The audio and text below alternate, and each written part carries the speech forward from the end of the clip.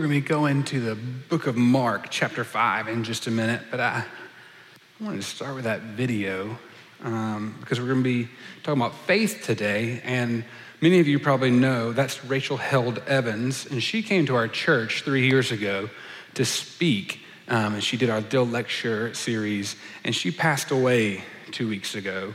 Her funeral was yesterday. She's had an impact on so many people's lives. And our former associate pastor, Brad Good, posted a really eloquent post on Facebook after we had heard that she had passed. And he said, that he was a picture of them eating lunch with Christine and Tripp and the kids, and they were out to eat. And he said, there are people in which can change your lives even if you disagree with them. And Rachel had done that for him, he said. And there's so many of her books that have influenced people.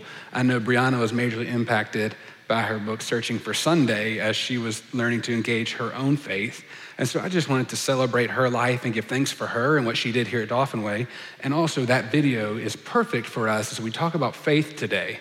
As we talk a little bit about what faith means in our lives, the nature of faith. Your bulletin says we're going to be in James. That's actually in a couple weeks from now. I was out of the office and I forgot to change it. I apologize. So we're going to hold off on James until the end of June. But we are going to talk about faith, and it will play into that series on the book of James we'll do for 5 weeks, beginning at the end of the month. But I wanted to lay the groundwork for what faith is, how we talk about faith, and what it means for our lives. And so thank you, worship team, for all that you've done for us this morning. Justin, thank you for leading us this week. Brittany is with the youth in Orlando, and so are a few of our other band members. So thank you all for bringing us into this place of worship and being able to hear what God has to say to us now from the Bible. All right, so Mark chapter 5, it'll be on the screen here behind me. You can read along with me. When Jesus had again crossed over by boat to the other side of the lake, a large crowd gathered around him while he was by the lake. Then one of the synagogue leaders named Jairus came, and when he saw Jesus, he fell at his feet. He pleaded with him earnestly, "My little daughter is dying. Please come and put your hands on her so that she may be healed and live." So Jesus went with him. A large crowd followed and pressed around him. And a woman who was there who had been subject to bleeding for 12 years. She had suffered a great deal under the care of many doctors and had spent all she had, yet instead of getting better, she grew worse. When she heard about Jesus, she came up behind him in the crowd and touched his cloak. Because she thought, if I just touch his clothes, I will be healed. Immediately her bleeding stopped and she felt in her body that she was freed from her suffering. At once, Jesus realized that the power had gone out from him. He turned around in the crowd and asked, "Who touched my clothes?" You see the people gathered around you, against you, his disciples answered, and yet you can ask, "Who touched me?" But Jesus kept looking around to see who had done it. Then the woman, knowing what had happened to her, came and fell at his feet, trembling with fear, told him the whole truth. He said to her, "Daughter, your faith has healed you. Go in peace and be freed from your suffering." While Jesus was speaking, some people came from the house of Jairus, the synagogue leader. "Your daughter is dead," they said. "Why bother the teacher anymore?" Overhearing what they said, Jesus told him, "Do not be afraid, just believe." He did not let anyone follow him except Peter, James, and John, the brother of James. When they came to the home of the synagogue leader, Jesus saw a commotion with people crying and wailing loudly. And he went in and he said to them, "Why is all this commotion? Why are you wailing? The child is not dead, but asleep." But they laughed at him. And after he put them all out, he took the child's father and mother and disciples who were with him, and he went in to where the child was. He took her by the hand and said, "Talitha kum," which means, "Little girl, get up." Immediately the girl stood up and began to walk around. She was 12 years old, and they were completely astonished. He gave strict orders not to let anyone know about this and told them to give her something to eat. This is the word of God for us, the people of God. And together we say, thanks be to God. Will you pray with me? Lord, may the words of my mouth and the meditations of all of our hearts be acceptable in your sight, O Lord, our strength and our Redeemer. We thank you for your word. May it always be a lamp unto our feet and a light unto our path. In the name of the Father, Son, and the Holy Spirit, we pray. And all God's people said, Amen. Amen. When I was in youth group, when I was growing up, and then throughout college, I feel like every time that there was a retreat, like our students are on now, we always end up doing like team building exercises. Have you ever done like low ropes course or high ropes course, like the team building exercises? Have you, at your company, ever done like these little games that help you? You're supposed to like build camaraderie, where like on one of them that we did with our confirmands last fall, they all had to stand on a log. They were not allowed to speak, and they had to reorder themselves without speaking based on the month in which they were born. And they couldn't get off the log, right? If you get off the log, you have to start all over again. Basically, the floor is lava, right? Remember that game, Floor is Lava? So they had to reorganize themselves without speaking, and they had to learn how to do that. These team building exercises, right? There's some of them that are like really a high wall that's flat, and everybody has to get to the other side. Have you ever done that one? Where people have to kind of push you up and you get over, and maybe you try to figure out the most creative way. Well, the one that we did every time there's team building exercises going on, we always had the trust fall. Have you ever done a trust fall? I thought about maybe demonstrating it this morning, like just being up here, but it's kind of high, and I don't know which one of you I trust. I'm just kidding, I trust all y'all. Y'all be great. The trust fall is real basic, right?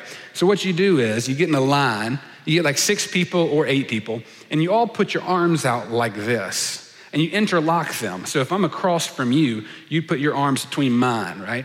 And so it'd be like a set of arms, 8 sets of arms. And there was a person who's high up, about the stage, maybe even higher, and they're supposed to, without looking, like lean back and just fall into the arms. And the person's supposed to catch them. There's an easier version of this where you just stand on the floor and somebody falls back and you catch them. But that's the simple version. They take you up to this platform and you're supposed to fall all the way back. Have you ever done that? Have you ever done the trust fall? I have never seen the trust fall not work. It is, every time we've done it, I was skeptical at first, and then I was like, oh, it always works. I've heard stories of somebody saying that, there's somebody who's up on the pedestal, and they might have been being rude before, and so the people just decided to take a step back. So they didn't hit fully onto the floor, but they just fell kind of softly, just to scare them a little bit. But the trust fall, as long as everybody has their arms flat, it should work perfectly. The trust fall is often used as we talk about like these team building exercises. They're supposed to teach you life values. They're supposed to teach you things about working together as a group. And the trust fall is supposed to help us understand that we can lean on other people. We can trust in other people. Yet sometimes that metaphor doesn't translate into all areas of our life, does it not? Sometimes we have a hard time trusting in the people we are told we can trust. Maybe it's somebody's broken our trust.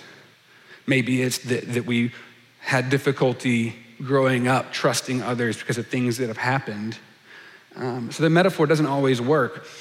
Yet I think as we look back at our scripture this morning, I think the trust fall is the perfect metaphor, the perfect illustration for discussing this scripture this morning and the nature of faith.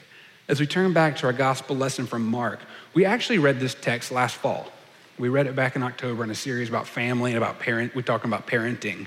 But I thought this scripture was perfect for us too as we talk about the nature of faith. And one of the great things about the Bible, if you haven't figured this out yet, it's just one of the most beautiful things about God's word, is that every time you read it, God might be speaking something different, right? You can read the same text and read it all about parenting, and then you can read the same text and see that it actually tells you about the nature of faith.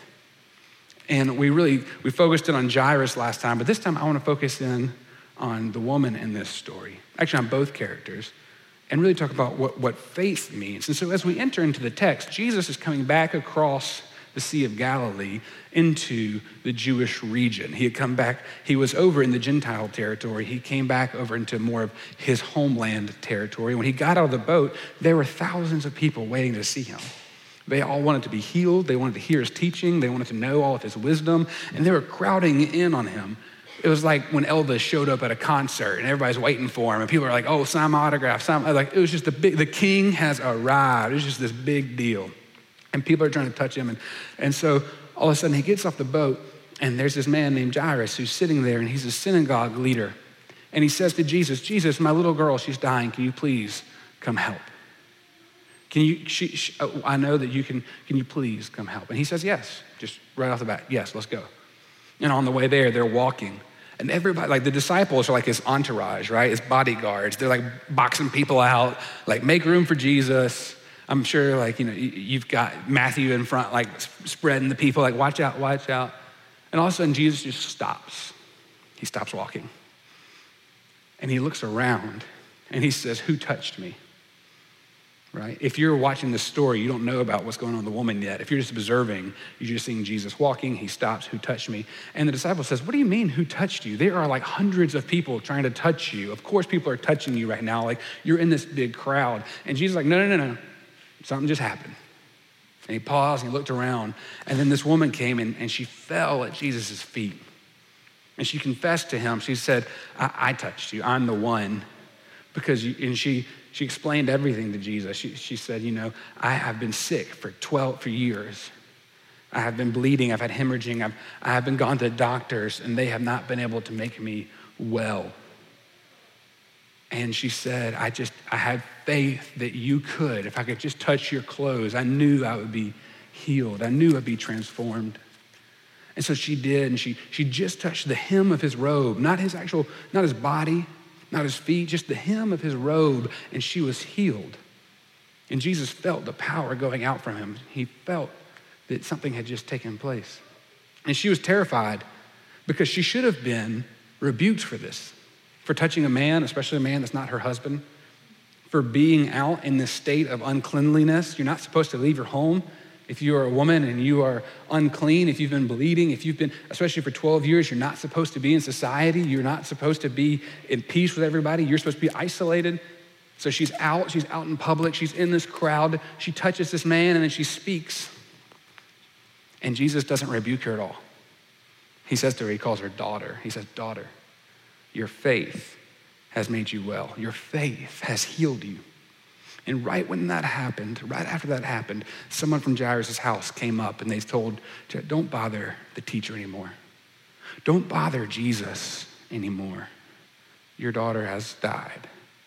She passed away. And Jairus is just broken. He's just in his soul. I'm sure you can just imagine how just lost he probably is in this moment. And Jesus probably knows that exact thing too. Because Jesus looks at him and says, do not be afraid. Do not be afraid. And he took with him Peter and James and John, and they went to the little girl's home. They went to Jairus' house. When they walked in, there's this essentially this wake happening. Have you ever been to somebody's house after they've lost a loved one? We've had a lot of that here lately. You're sitting in grief. You're grieving with a family. You're crying, especially if someone has just lost their child. And Jesus walks in there and goes, why are y'all all crying? And they laugh at him like he's absurd, like he has no idea what he's talking about. And he says, she's not dead. She's just asleep. And they still think he's crazy. And so he puts them all out of the house. And he takes the parents, and he takes Peter, James, and John, and they go back to where the little girl was. And he says to her, little girl, get up. And immediately she's healed. Immediately she is raised. Immediately she sits up. And he says to the parents, get her something to eat. And he orders them not to tell anyone what has happened. Now that part's called the Messianic secret, and it's a different part for a different day. Or maybe one day we'll do a series on the Messianic secret of Mark.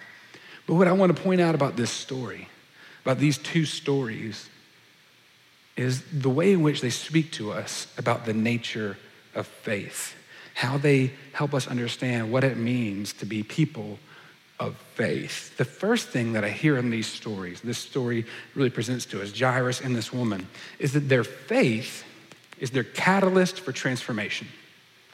Faith, and the same is true for you and for me. Faith is the catalyst for transformation. See, oftentimes we think that we have to do things ourselves to be able to fix ourselves, that there's issues we have and we have to, work really, really hard. But before any of our own efforts, any of our own intentions, can be worthwhile long term. There has to be faith that leads us on the path to wholeness. As Christians, we believe it is God who makes us whole. It is God who helps us to be holy as God is holy. And without faith, we will constantly be journeying, looking for something absent in our lives. Faith is the catalyst. Jairus was a synagogue leader. He was a person who was high up in Jewish leadership. The Jewish leaders did not like Jesus. They didn't like him at all. So Jairus not only was associating with an enemy, he had faith that this enemy could actually help.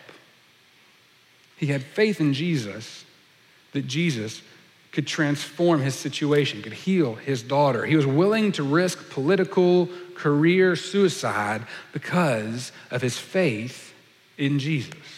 Willing to put everything he'd worked for on the side or in jeopardy because he had faith that Jesus could lead to this transformation. This faith was this foundation for the healing of his daughter. The same can be said for the woman. She risks being rebuked, being punished, being outcast. She could have even been stoned to death. And she puts all that on the line because she has faith, she has trust that Jesus can transform her life, can heal. Faith is the catalyst for transformation.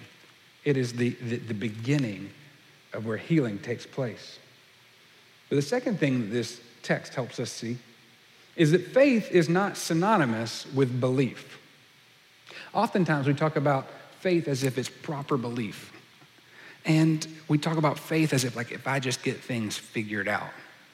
But the Bible doesn't really tell us that. The Bible doesn't say that faith is all about believing the right things. This story is a perfect example. When we think about faith, we often think, well, I've got to get things in right order. The more I have things figured out, the better faith I'll have. If I just believe the right things, then my faith will be strong and I will be a good person and I will be a better Christian if I just believe the things I'm supposed to believe. My small group, though, we just got done reading a book called The Sin of Certainty. It's a really great book. It's by Peter Enns. And in this book, Dr. Enns helps us think about the translation of the word faith from Greek to English. And oftentimes, the word pistis, faith, is better translated as trust instead of belief in the way we understand the explanation. And I want you to think about this. When you go to read the New Testament next time and you read the word faith, just kind of think of if it was saying trust instead.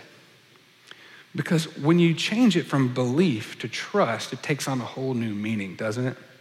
When you think about faith. Because when you think about faith as belief, you always get what answers. What do you believe in? It's this objectification of ideas.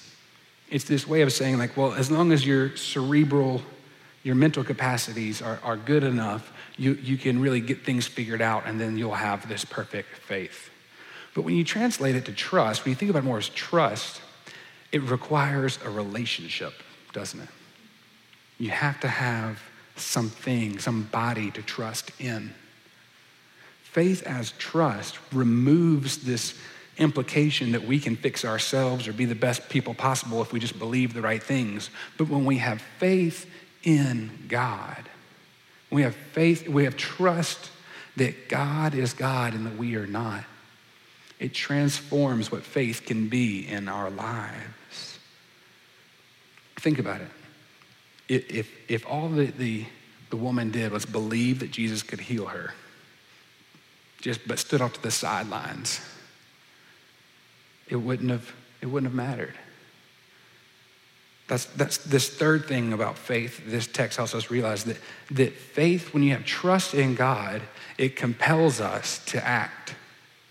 Faith compels us to act. It's this compulsion that leads us to do something.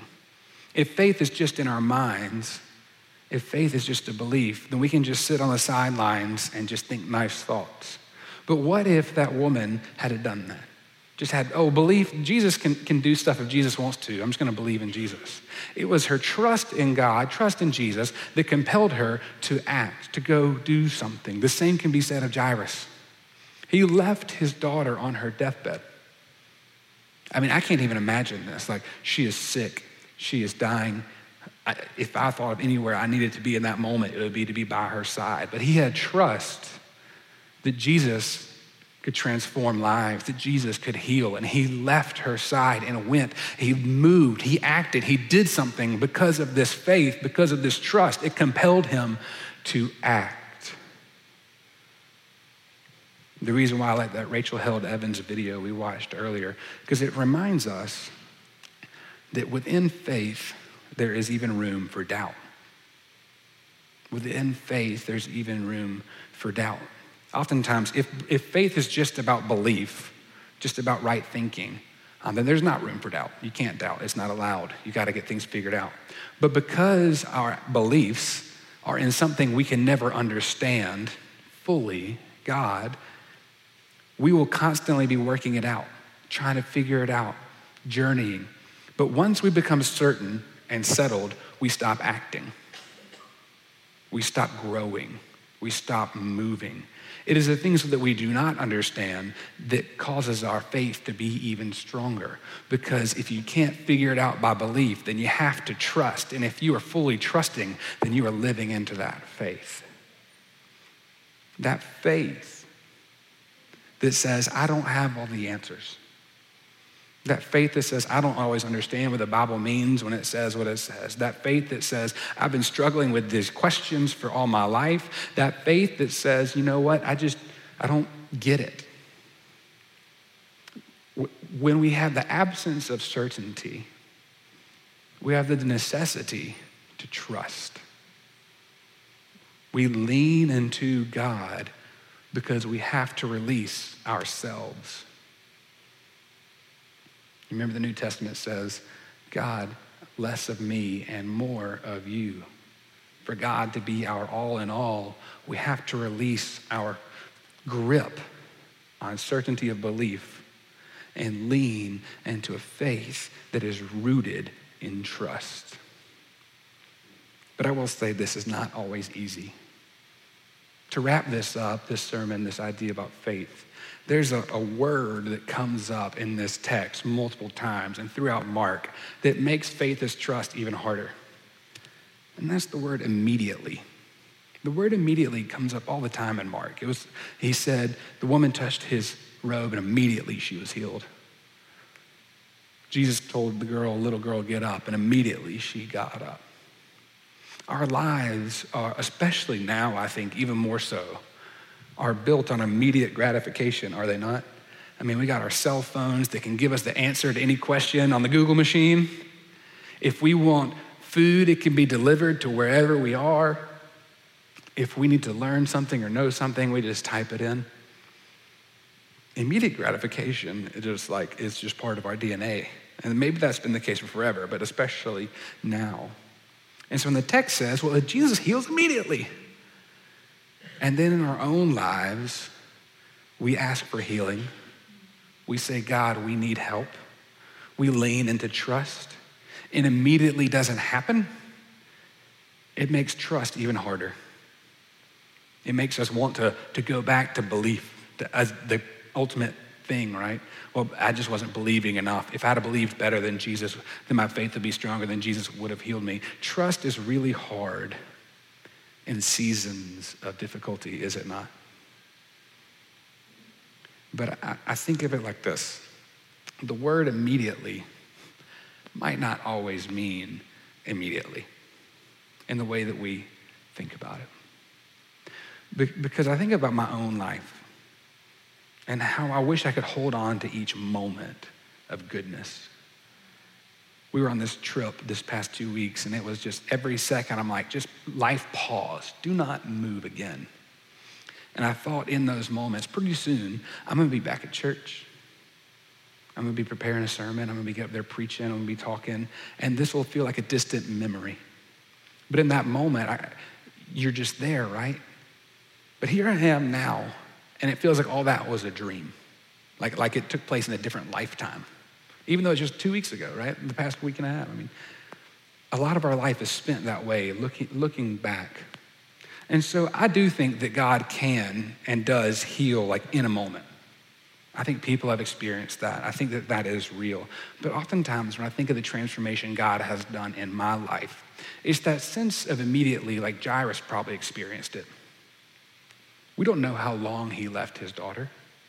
We don't know how long he was sitting on the beach waiting for Jesus to show up on the boat. We don't know how long of a walk it was from the Sea of Galilee to his house. It might have felt like a lifetime for him. Could have been days. A lot of our lives, we are asking for transformation and healing going on day by day, and it's weeks, months, maybe even years later, we look back, and it feels like a lifetime ago that we started this prayer, but it also feels like it just happened right then. And when you are struggling, that is not necessarily comforting. I get that. I've experienced that myself lately, wanting immediate healing. But I think at times in life when we stop and we reflect, when we think about where we are compared to where we've been, we experience that God has been with us the whole time. And all of a sudden it feels like, man, that just happened immediately. That went by so fast. Here I am now. And so I pray that whatever's going on in your life, whatever you've been struggling with, whether it's trusting in God, whether it is seasons of difficulty, or if you're in a season of blessing now and everything is perfect, then when you go through a season of difficulty, which you will, I pray that in those times where you feel God is absent, you can trust. You can trust what the Bible says. You can trust that God is in relationship with us and says God will never leave us, fail us, or forsake us. And that one day I pray you wake up and you feel like you were immediately transformed, that your situation was immediately healed, that everything was made immediately better, even if it had taken days, weeks, months, or even years. I pray that you remember that God is with you. I pray that your faith leads you not to just lean on your own understandings, but to trust him in all of his ways and let God direct your paths. In the name of the Father, the Son, and the Holy Spirit, amen. Will you pray with me as we come to the Lord's table? Lord, we ask for your forgiveness for the times when we have failed to be an obedient church. Forgive us when we have not heard the cry of the needy. Forgive us for joyful obedience to you, Jesus Christ, our Lord. In the name of the Father, Son, and the Holy Spirit, all God's people said, amen. At this time, I invite our communion